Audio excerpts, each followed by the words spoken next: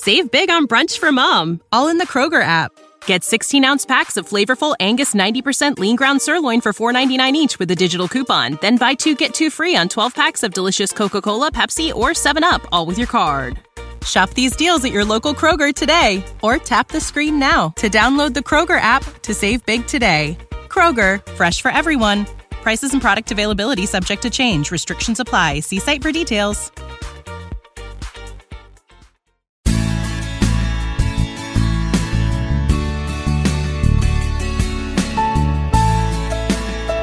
Well, I'm back. I'm back to where I once belong. Here on Positively Trek, I'm Bruce Gibson. Yeah, I was out last week. It's the first time I think I've missed an episode of Positively Trek, and Dan Gunther here, he did it solo. He did a great job, everyone. Let's give him a round of applause.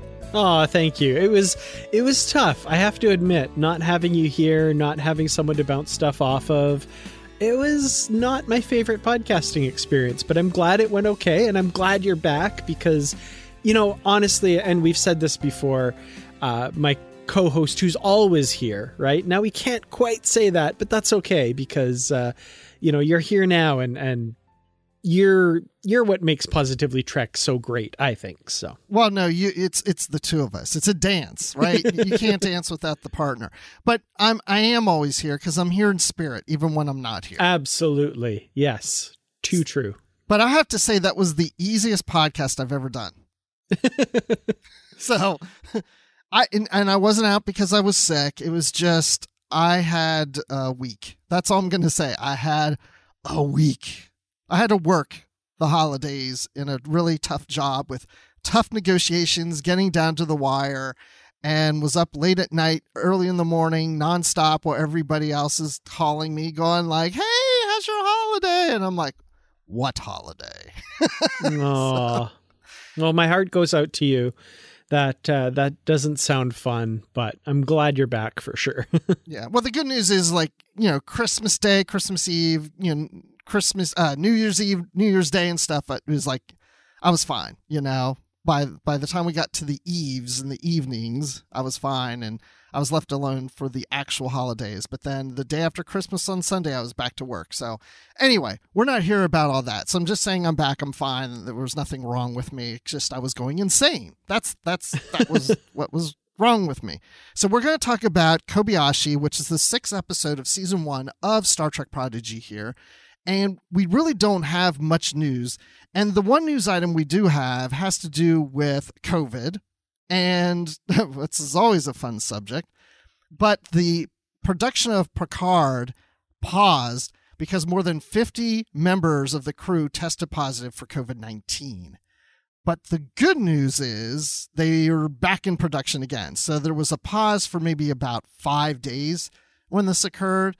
I don't know any details about everybody's health or anything associated with the show now, but hopefully everyone there is vaccinated. It was just a brief pause, but production's back on track, so I don't expect things to be delayed in getting season 3 launched whenever it's supposed to launch. So, but this is a scary time. I'm knowing a lot more people personally than I ever have who have COVID right now. Yeah, it's a cautionary tale for all of us because I feel like the desire or the instinct is to kind of think we're past all of this and it's, you know, in the past, but, you know, there's new variants. The Omicron variant is rearing its ugly head, and, you know, the symptoms of Omicron may not be as strong as some of the other variants we've had, but it still is not good. And, you know, we don't usually get to talk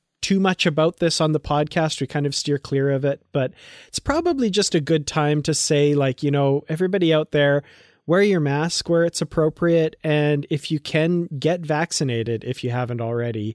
I'm going out on a limb and establishing that as my advice to you, not as a healthcare worker. I have no expertise in that area, but, you know, talk to your doctor if you have any questions, because they will very likely steer you in the right direction with regards to that. Well, and then I also saw that Whoopi Goldberg was diagnosed positive with COVID-19, and she didn't even feel anything. Like, she was around somebody who had it, and then they brought somebody in to test her, and they said, "You're positive." And she's like, "What?" what? Like, she never felt anything. And I've talked to a few other people that have tested positive that haven't felt anything. Like, they felt fine, but maybe their spouse has a bad cough or feels like they have a cold. And typically these people I'm talking about are vaccinated. I haven't known anybody really to go seriously in the hospital except one friend of mine who passed away of COVID a couple months ago.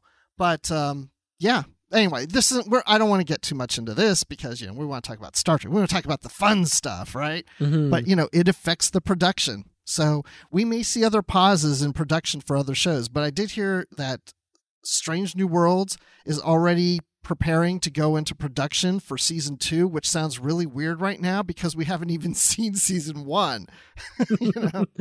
Oh, it's exciting. Yeah, I'm really looking forward to all the Star Trek we have. And yeah, with regards to the vaccines, like you were saying, the vaccines, they will very much reduce the likelihood of serious complications with COVID. So you may still get COVID, but it could be the difference between, you know, being in the hospital on a ventilator or having very mild symptoms or even no symptoms. A friend of the podcast, Kevin Dillmore, Star Trek author, it's been about 6 months since he was diagnosed with COVID-19, and he had a rough bout of it for about a month and is apparently still feeling some effects. And he was fully vaccinated. And a great write-up he did on his Facebook about why people should get vaccinated and how he's convinced that if he hadn't been vaccinated, it might have been much worse. And we might not be able to talk to him these days because he might not be around, right? So it's serious. And even if you're vaccinated, you can get sick, but you will likely not be nearly as sick as you would be without the vaccination. And the science is pretty clear on that, so... Yeah. Like I said, most people I know that have COVID right now are vaccinated, and they're just, you know, like, oh, it's like a bad cold, or, oh, I just have this odd cough, or I'm not feeling much of anything. So that's good news for them that it doesn't seem to be anything serious. But yeah, you know, production, like I said, could pause for other shows. But you were just calculating earlier, you were telling me before the show that you think we might have new Star Trek practically every week this year. Yeah, I haven't sat down and done the math completely, but I'm thinking there's like 5 series and each of them have at least 10 episodes. So that's 50 weeks of Star Trek out of a 52-week year. You know, just really rough and dirty calculations. Of course, Discovery will probably have about 7 episodes this year. Prodigy will have more than that, because part 2 of season 1 will be coming later, and that's another extra 10 episodes above the 5 more we're getting. So they're up to 15. Like, I think we're going to have year-round Star Trek this year once you figure in Picard, season 3 of Lower Decks, and Strange New Worlds on top of that. That is first time ever. You know? How strange is that? Actually, now that I think back to the 90s when we had that overlap of TNG and DS9, and then, of course, DS9 and Voyager, it would have been kind of cool if they would have shifted it. So once you finished a season of one series like TNG or Voyager, then you go immediately into a new season of DS9. And when that's over, you're back to a season of the other series. That would have been pretty cool. That would have been neat. I could see like network executives of the 90s just like pulling their hair out, imagining running new episodes over the summer of a syndicated show and stuff. But yeah, man, what a different television world that was than what we have now. Yeah, they would have thought, oh, if we put the show on new episodes in the summer, that it's going to tank. It's a graveyard. You know, nobody's watching TV in the summer. Well, that's not necessarily true. You know? Yeah, it's a different ball game now, slightly, depending, if it's online or, network TV still kind of operates that way on broadcast. But anyway, we won't get into that because that's going back to my job and I'm having flashbacks to last week. So let's talk about Kobayashi, the 6th episode of season 1. But before we do that, let's go to this brief message. Thank you so much to our Patreon supporters for helping us to bring you this episode of Positively Trek. We truly could not do it without your support. To join the ranks of our Patreon supporters, such as Carl Morris, Joyce Marin, Jim Stoffel, Dave Garcia, Rick Young, Paul D. Kinnear, and John Blaber, please go to patreon.com/positivelytrek. You can join at any level to receive perks such as early access to episodes and exclusive bonus content. And at higher levels, there are shoutouts and associate producer credits, and much more. Thank you once again for your support of Positively Trek. And now, let's get back to the show. Computer, just give me some of the best you got. Acknowledged. Populating crew. Communications Officer Uhura. All deck standing by, sir. Chief Medical Officer Beverly Crusher. Looks like you could use some help, Captain. Chief of Security Odo. And Science Officer Spock.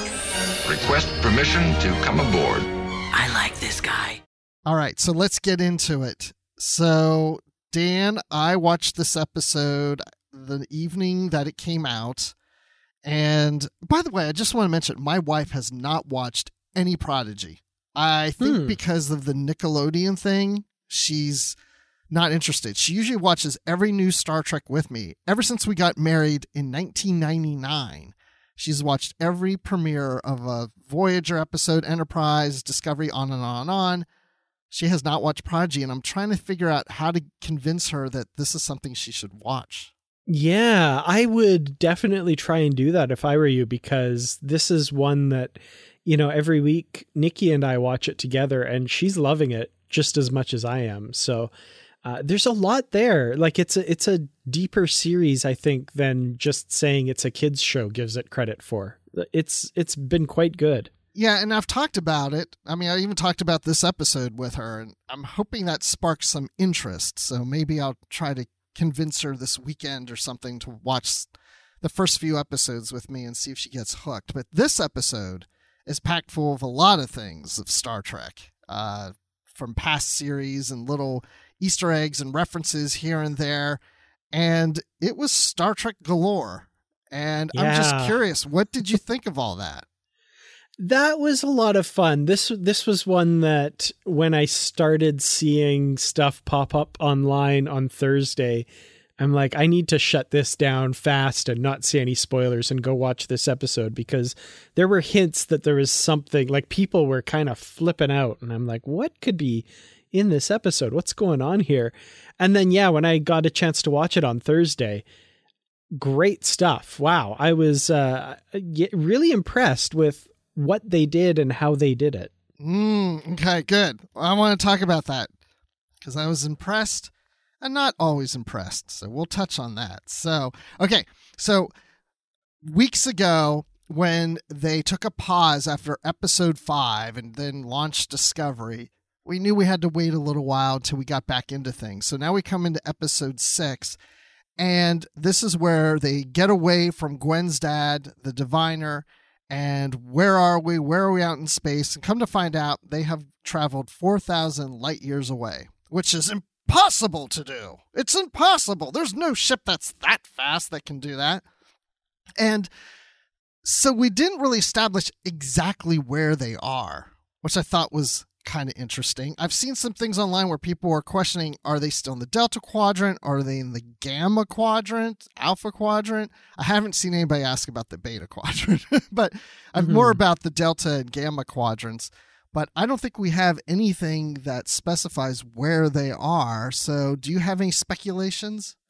Well, there's just that one screen graphic that shows them apparently in the Gamma Quadrant now, which is interesting. And Janeway says, we started here in the Delta Quadrant, and then it goes over in 4,000 light years. And it looks like if you look where the graphic is under the heading Gamma Quadrant, it looks like that might be where they are, if not in the Gamma Quadrant, closer to it, I guess, than they were. So I don't know. I'd love to know exactly where they are too, but yeah, they're being a little cagey on that. Yeah, they are. So I don't know why, but maybe there's a reason. We'll find out later. But I did like how this started off with Dal playing the game, the little cones and discs game. the addictive game that, not to be indelicate, but given some of the acting of the folks in TNG that were playing it, seems to give you some interesting pleasure responses when you play it. Don't know if that's appropriate for this kid to be playing, but okay. He's a little too young for this, I guess, right? Maybe, yeah. He seemed to handle it okay, though. Yeah, I was wondering about if maybe this was a version where the addictive properties had been taken away, because he, doesn't play it later in the episode. So I'm thinking he somehow escaped getting addicted to it at least. So that's good. Even Hollow Janeway said, maybe you should go back to playing your game of discs and cones. And I'm thinking, no, maybe he shouldn't be doing that, Janeway. Yeah, that's not good. You need Data to come on the bridge with a strobe light to cure you of that. So that's right. So, okay, he has this idea of wanting to go to, well, the crew is saying, let's go to the Federation. Let's go there. And Dow's like, no, wait, why? They're going to accuse us of stealing the ship. I mean, the protodrive isn't working yet, but once it does, I mean, this could be dangerous territory for us to go into. And I can't blame them, because who knows what you're going to face. They're not that familiar with the Federation. They've never dealt with the Federation. They were never really members of the Federation. These individuals, they don't know what they're going to get themselves into. Yeah, I mean, obviously, of course, we know the Federation, and we know they would probably help these kids out and be grateful to get their ship back and stuff. But yeah, to them, it's still a big unknown. To Dal, he's pretty trepidatious about going back to the Federation. But it's, as Zero says, besides Dal, it's unanimous. They all want to go to the Federation, and he, as their self-appointed captain, as gets pointed out, has decided no for all of them. So let's talk about the self-appointed captain. He's going to take some tests here to see if he really qualifies to be one of the best captains in Starfleet. But before we say that, I want to just say about the whole relationship between Dal and Gwen, because I liked how early in this episode, Dal tells Gwen that it really wasn't his idea to come back for her like she thinks. He says that it was Janeway, that she wouldn't allow them to leave without everyone, including Gwen. And she has this feeling of, disappointment, because she thought that Dal and the rest of the crew wanted her there, but now it's like, oh, it was commanded by Janeway. And I felt really bad for her. And I was like, why is Dal doing this? Why does he want her to think that they don't care? And I think that much thought wasn't put into it by Dal. I think he was kind of doing that typical teenager thing where he doesn't want to appear to be too vulnerable or to have feelings or anything. So he said, oh yeah, no big deal. The Janeway just wouldn't let us leave without picking you up. And he's probably not even thinking that that's going to upset Gwen or anything like that. He's just trying to save his own face kind of thing. Because he kind of turns around and walks away without really seeing how that affects her, right? So Gwen takes that to mean that they didn't necessarily want her aboard. It's just that the ship wouldn't leave without her. So, I honestly think it wasn't done with that much intention on Dal's part. It was just kind of him being a bit, not wanting to show his vulnerable side or something. Yeah. But then I like towards the end of the episode, jumping ahead now, and I can't remember who said it, but someone told Gwen that it was Dal's idea that they go back for her. Yeah, it was Janko Pog. He said, oh, good thing Dal made us go back for you, huh? And she's like, oh, okay, yeah. And Dal, oblivious as ever, he's just looking up at the information and not even realizing the implications that all has. So yes. Well, let's talk about him on the holodeck, because this is the first time they've been on the holodeck. We had Murph on there on Andoria 4 with all the snow going on. And then they saw all the different programs, different locations, that they could go to. And he picks the Kobayashi Maru test. And Janeway, as we said earlier, she's like, oh no, you're not ready for that. That's when she's like, you should play your game of cones and discs. But no, he's gonna prove himself. He's gonna say, I'm better than any captain what is he, Federation toady or Federation stooge or something. I'm better than any of them. I'll beat this test. Yes. And so then the program comes up and he's on the bridge of a Galaxy-class starship, which then I'm thinking, well, we don't know if this is the Enterprise or not. But then there's a shot later that we see of the exterior, and you can see really tiny there on the ship. It does say 1701D. Yep, and they do refer to it as the Enterprise a few times as well. Do they?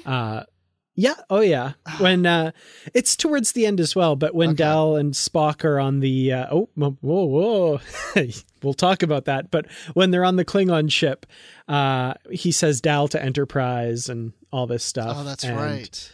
And then Spock says, "You remind me of another captain of the Enterprise." And I think they made it the Enterprise just so that they could use that line. See, maybe sometimes I shouldn't read people's comments online because I do remember that now that you're mentioning it.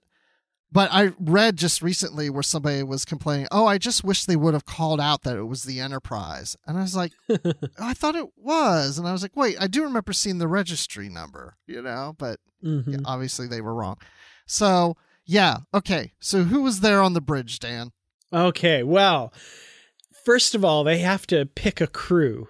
And Dal doesn't want to go through it all himself. So he just tells the computer, give me the best. And they get the best because we have Spock, we have Uhura, Dr. Crusher, and Odo, I believe, to start with. I don't think I'm missing anybody. We get another one later, but those are the four that we initially get. And what's really cool, and of course everybody who's listening to this already knows this, but they repurposed audio for Leonard Nimoy, Nichelle Nichols, and Rene Auberjonois from previous appearances in other episodes and stuff. But Gates McFadden, they actually had there playing Dr. Crusher. So they recorded new audio for Dr. Crusher. And they did a not bad job. Not bad, I'd say. They did I think the best they could do. And some really cool moments, really great use of some old audio and stuff. Yeah, so this is the part that I liked and then didn't like. So when I said earlier I had some problems, I enjoyed this whole episode, but when the crew appeared, I was cool with it. I liked it. I thought, okay, this could be fun. I even thought, wait, why is Odo there? But, well, yeah, Odo didn't serve in Starfleet, but he worked with Starfleet. And so, yeah, he'd be in the database. And sure, he's helped on the Defiant and other things. So, yeah, I'm cool with this random selection. And even though I knew it was original audio from previous episodes of Star Trek and it sounded like that, I was okay with it. But by the time Spock went to the Klingon ship, that's where it really got to me. It was all over the board, different audio qualities, different ages of the actor, sounding young and old and stuff. And at that point, I thought they went too far. It's once we got to that point, I thought, oh, now you've kind of ruined it for me. Ugh, I hate saying that, but that's how I was feeling. I could see that, and I could see how someone would feel that way. I was enjoying it big time. There are a few times during that scene you're talking about, you can tell where they stitch things together and it doesn't quite match. But, for the most part, I'm pretty happy with most of the choices they made. There may be one or two lines too many in there, but I enjoyed it. I thought it was a great tribute to those actors and to have those characters voiced by the originals. The one I was really impressed with actually was Odo. Same, lot of yes. the lines that they used, and they did a lot of stitching together of his lines with other lines, but you generally couldn't tell. It was pretty good. There's one where he says there's 2 Klingon ships closing from aft or something like that. That line is taken from the final episode of Deep Space Nine, What You Leave Behind. And his line is there's 2 Jem'Hadar ships closing from aft. So I'm like, they took out Jem'Hadar and put in Klingon, and it just sounds so smooth. How did they do that? That's so good. Interesting. I like that. I didn't know that piece because I wondered that when I heard it. I was like, I don't recall Odo calling out Klingon ships like that, but I don't remember everything like that. So, but that's quite interesting. Yeah. I will say there's a wonderful piece done by the website denofgeek.com. And I'll put a link to it in the show notes. And they've gone through and found every piece of audio, where it comes from, which episode it comes from. For the most part, they got pretty much everything there. So I know, it's just looking through that. I'm going to have to read all this later, but it's like, oh my gosh, how do you figure this stuff out? I mean, you have to be a dedicated Trekkie to know this stuff. It's just crazy. But it's my understanding that Renee was supposed to originally voice Odo for this episode, and that they wrote this when he was still alive. And that, oh, really? Yeah, I was reading this wow. online too. And that, once he passed away, they decided, oh, well, I guess we have to go and they wanted to keep the character in there, and they went and pulled those clips. Yeah, I'm really impressed by how they did that. And, Gates McFadden does a lot of heavy lifting in this episode as Crusher, kind of, because they've got her and they can, record new audio, but not as much as you would think. Like, they do rely on those other characters a lot. And for the most part, it works really well. Yeah. It was one of those times where I thought, okay, it's really cool to see Dr. Crusher here.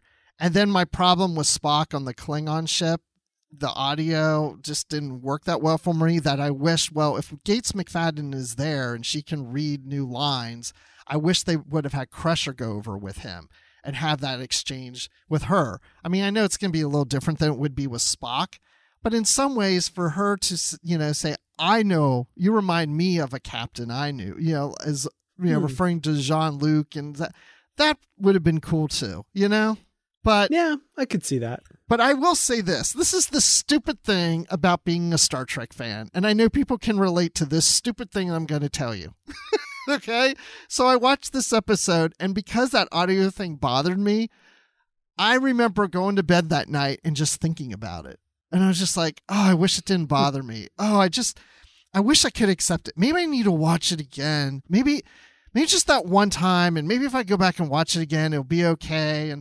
But I don't know, because he sounds older later. It doesn't sound quite like the other. And then it just popped in my head.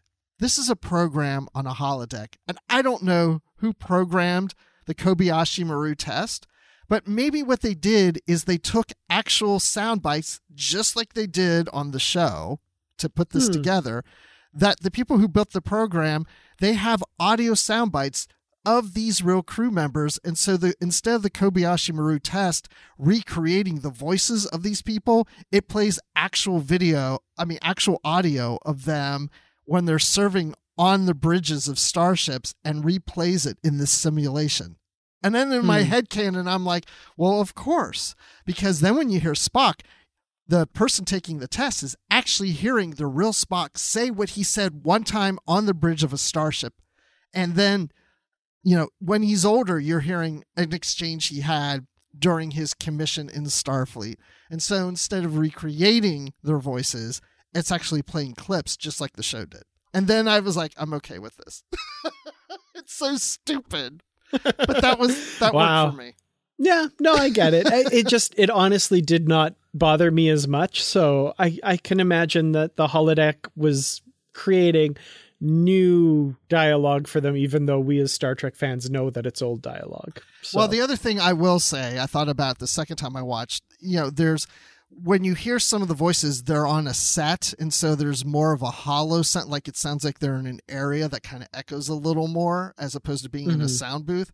And in some ways I thought, well, I wish they would have recorded Gates McFadden and Dow's dialogue and made it sound like that too. So it sounds like the environment they're in matches more of the environment of the old clips. And I thought that could have played better just by doing that. But anyway, I'm off my soapbox on that. But I do enjoy it. I do like it. It bothered me a little, but like I said, I know what it is. It's cool. We're all good.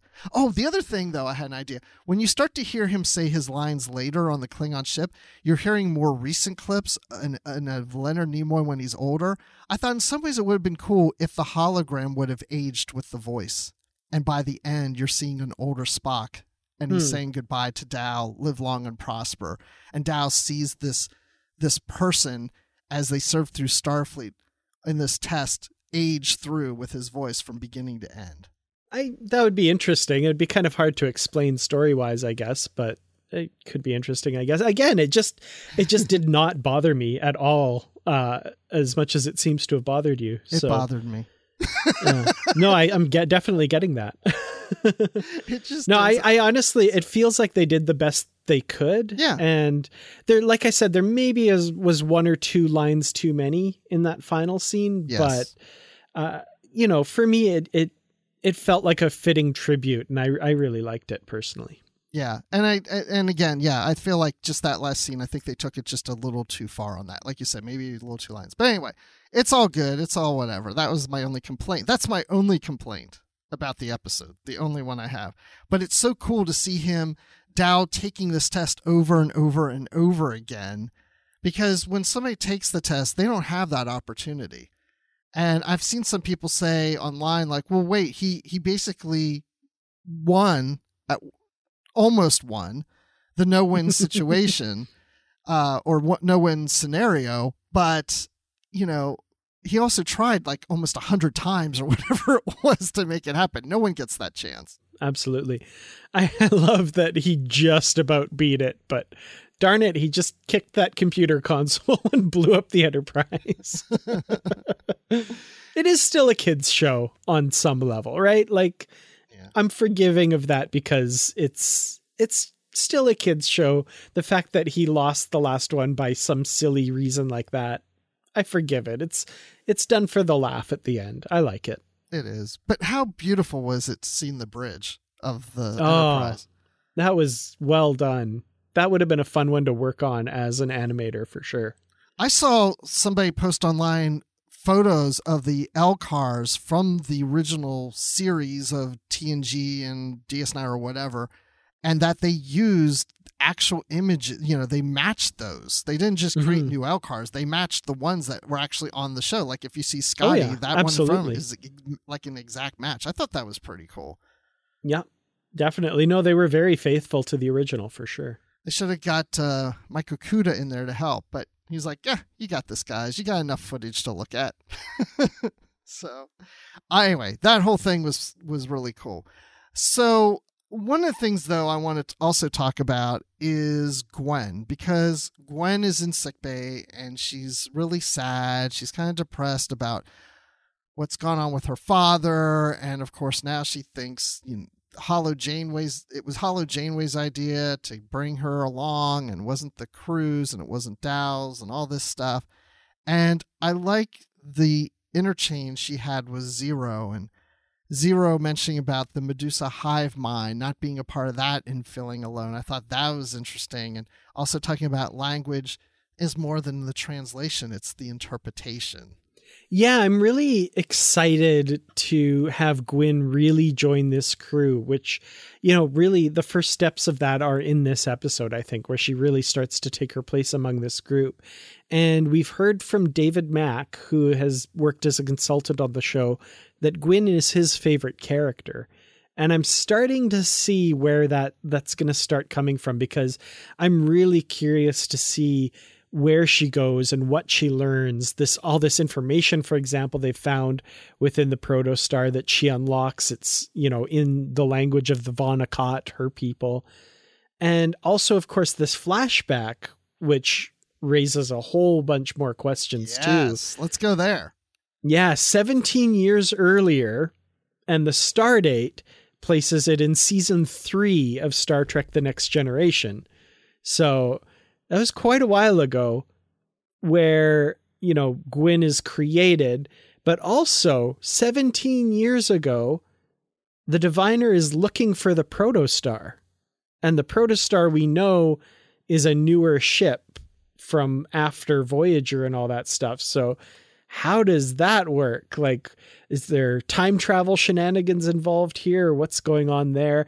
That really raises a whole bunch of questions now that I'm like, what is going on here? Yes. Well, do you remember when Dow was on the bridge of the Enterprise and he had to pick a crew?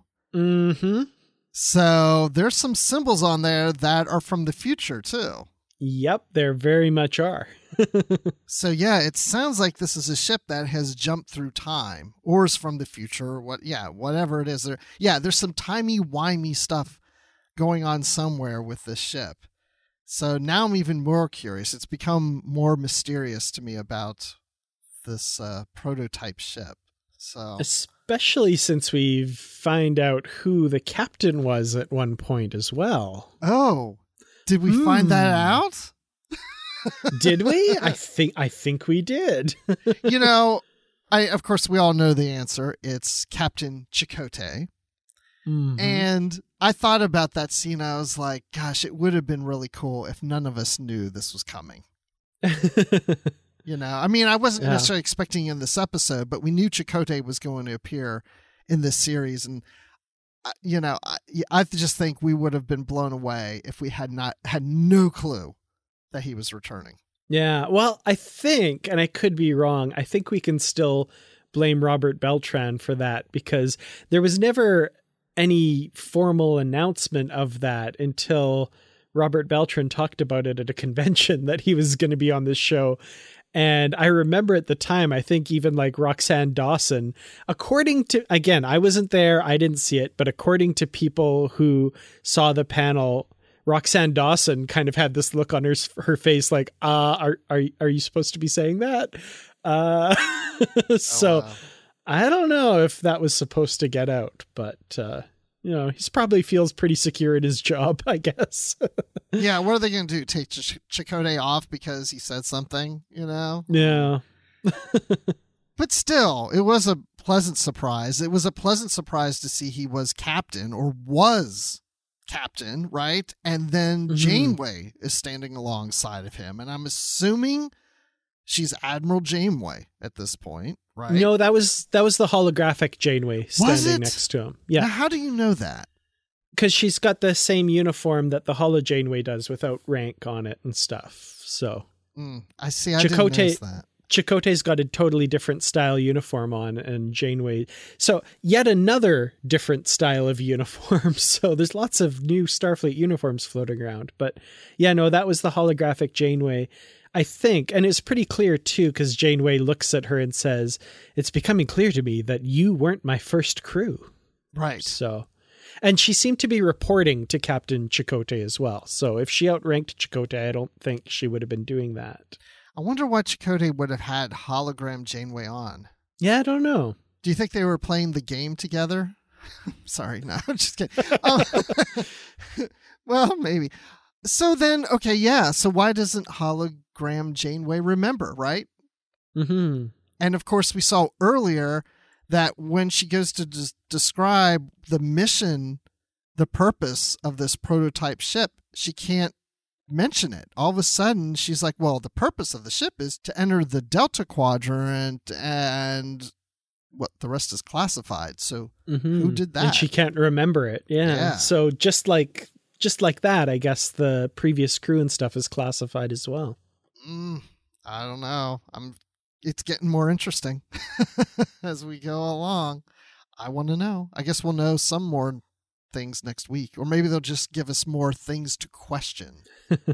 I'm assuming we'll get some more answers as the series goes on, but yeah, it's nice. It's tantalizing. I'm really curious to see where it's all going for sure. Well, the other thing I wanted to call out real quick, going back to the Kobayashi Maru, is I forgot to mention that I liked the graphics on the screen for the Kobayashi Maru test that you see also in Star Trek II: The Wrath of Khan. That was cool. And the voice of the captain of the Kobayashi Maru as well, lifted right from Star Trek II. That was very cool. And then I like how Dow uses music to sound out the Klingons, and disrupt things. And, of course, Crusher's like, turn that down or whatever. It's like AC/DC music playing or something. And it's like, boy, this feels like Star Trek Beyond. Yeah, I loved that. I thought that was fun. That was perfect for his character. That said, I'm also very glad that it wasn't Beastie Boys again. And it was just like, I liked that it was just a little different. They used Thunderstruck from AC/DC. They didn't use like Sabotage by the Beastie Boys. That would have been just a little too cute, I think, if that was that same track. Yeah. But yeah. No, I think you're right. Yeah, it was better to do it like this. Yeah, you don't want to go a little too close to everything, right?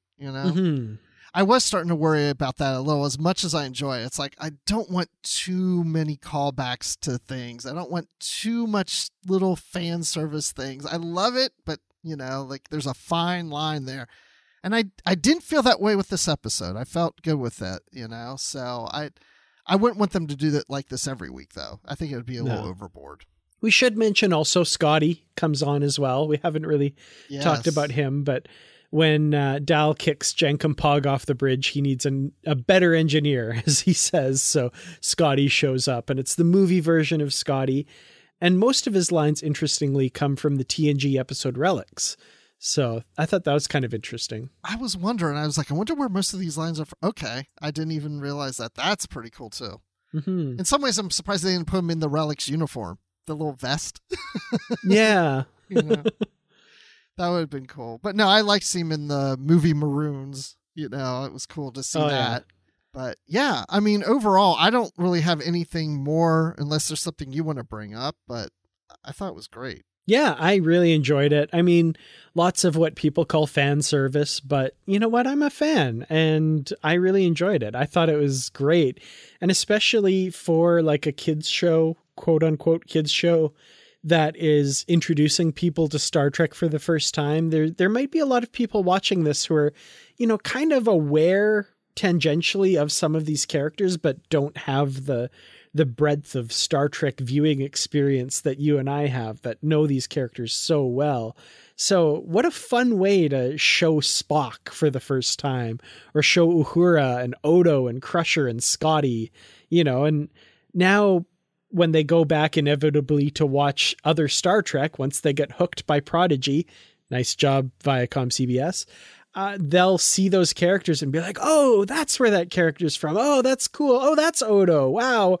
Oh, he's a shapeshifter. That's really cool. You know, I like that. I like that it's this kind of cool introduction for the people not like us who maybe don't know Star Trek as well.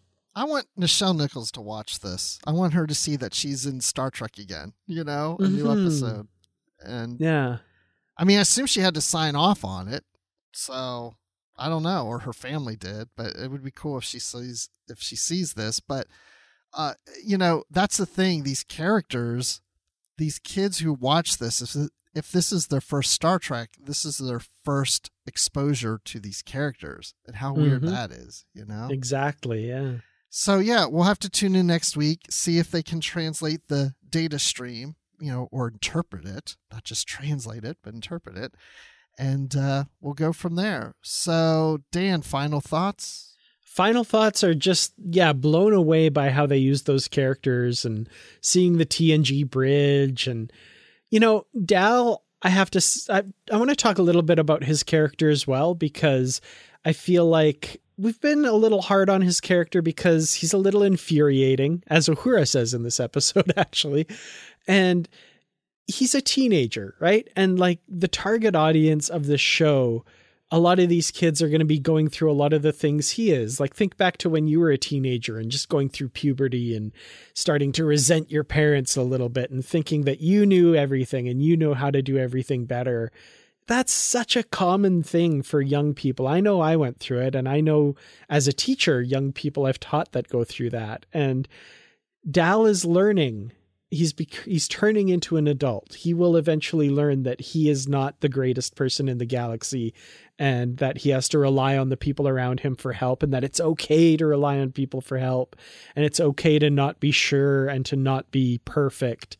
And it's fun seeing that journey, and I kind of have to keep that in mind a little bit because, Dal annoys me a bit sometimes, but I just have to kind of remember who they're writing for and who might be an impressionable youth watching this and taking to heart some of these lessons and stuff. So, I'm really excited for the journey of all these characters, and Gwyn really, really interests me as to where her journey is going, and with her father and all that stuff. So I'm just waiting with bated breath every week for the new episode. Like, I'm loving how it's being doled out to us. So I'd say for this episode in particular, I'm going to give it 4 out of 5 Jane Eyre hologram sessions. Yes, good one. 4 out of 5. Really? I expected it was going to be higher than that. Interesting. Yeah, I'm leaving some room to grow, basically. No, I understand that too. Yeah. Well, I really loved this episode. There was so much in here. In some ways, I thought maybe this is the episode they should have ended with, and before they took a break to really get people like excited for it to come back. But then at the same time, I thought it was the perfect ending of them just escaping the diviner and going into some unknown and we don't know where, and then coming back to this made me really appreciate the show, and it's like coming into this episode was like, before I was like, oh, I'm excited to get some Prodigy again. And after this episode, I was like, I am so glad we're back to Prodigy again. Even though I miss Discovery right now too, but I'm so excited about this series. So it was like a treat for us Star Trek fans, really. Yeah. Like it's like getting a big piece of cake with ice cream. Like that's what this episode felt like. And lots of icing. I love lots of icing. Yeah, like not something you'd want to have week after week after week, but like what a treat this episode was. Absolutely. So even though those audio clips bothered me some, I would give it 5 out of 5, but I'm knocking it down to 4.75 out of 5 photon grenades that Murph swallows, and he's indestructible, so no one's hurt, and Murph lives on. Yeah, I think he might be indestructible. I still want to know what the deep references into Star Trek that Murph has something to do with. I'm still waiting to find out what that is. Oh, I'm really curious. Yeah, there's a lot of theories out there. I don't know if any of them are right, but I'm curious. Is there any good ones that you've heard that you kind of leaning towards at all?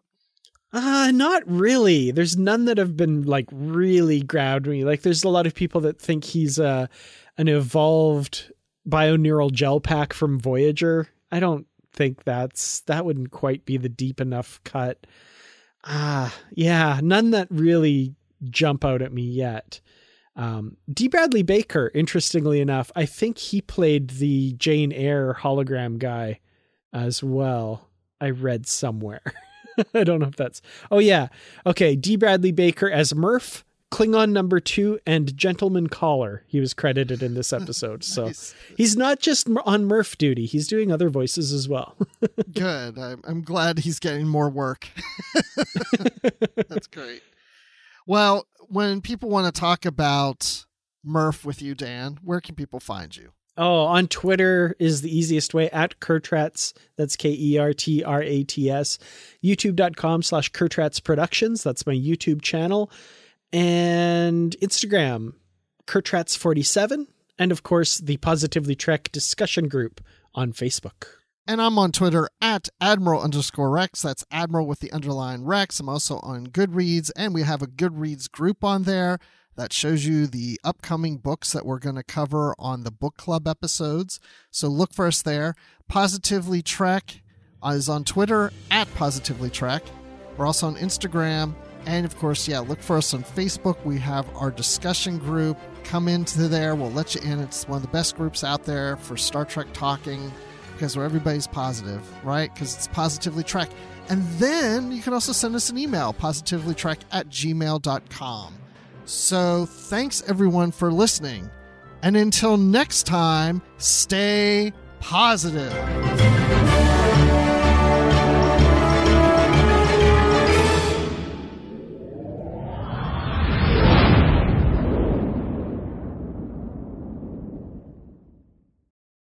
Did you know that most vitamin D3 supplements come from sheep's wool? I'm Kat, founder of Ritual. We're making traceability the new standard for the supplement industry. When I was pregnant, I couldn't find a multivitamin I could trust, so I created my own. Ours is made traceable, third-party tested, and clean label project certified. Oh, and our vitamin D3? It comes from sustainably harvested lichen from England, not sheep. Trace for yourself with 25% off at ritual.com/podcast. Save big on brunch for mom, all in the Kroger app. Get 16-ounce packs of flavorful Angus 90% lean ground sirloin for $4.99 each with a digital coupon. Then buy 2, get 2 free on 12 packs of delicious Coca-Cola, Pepsi, or 7-Up, all with your card. Shop these deals at your local Kroger today, or tap the screen now to download the Kroger app to save big today. Kroger, fresh for everyone. Prices and product availability subject to change. Restrictions apply. See site for details.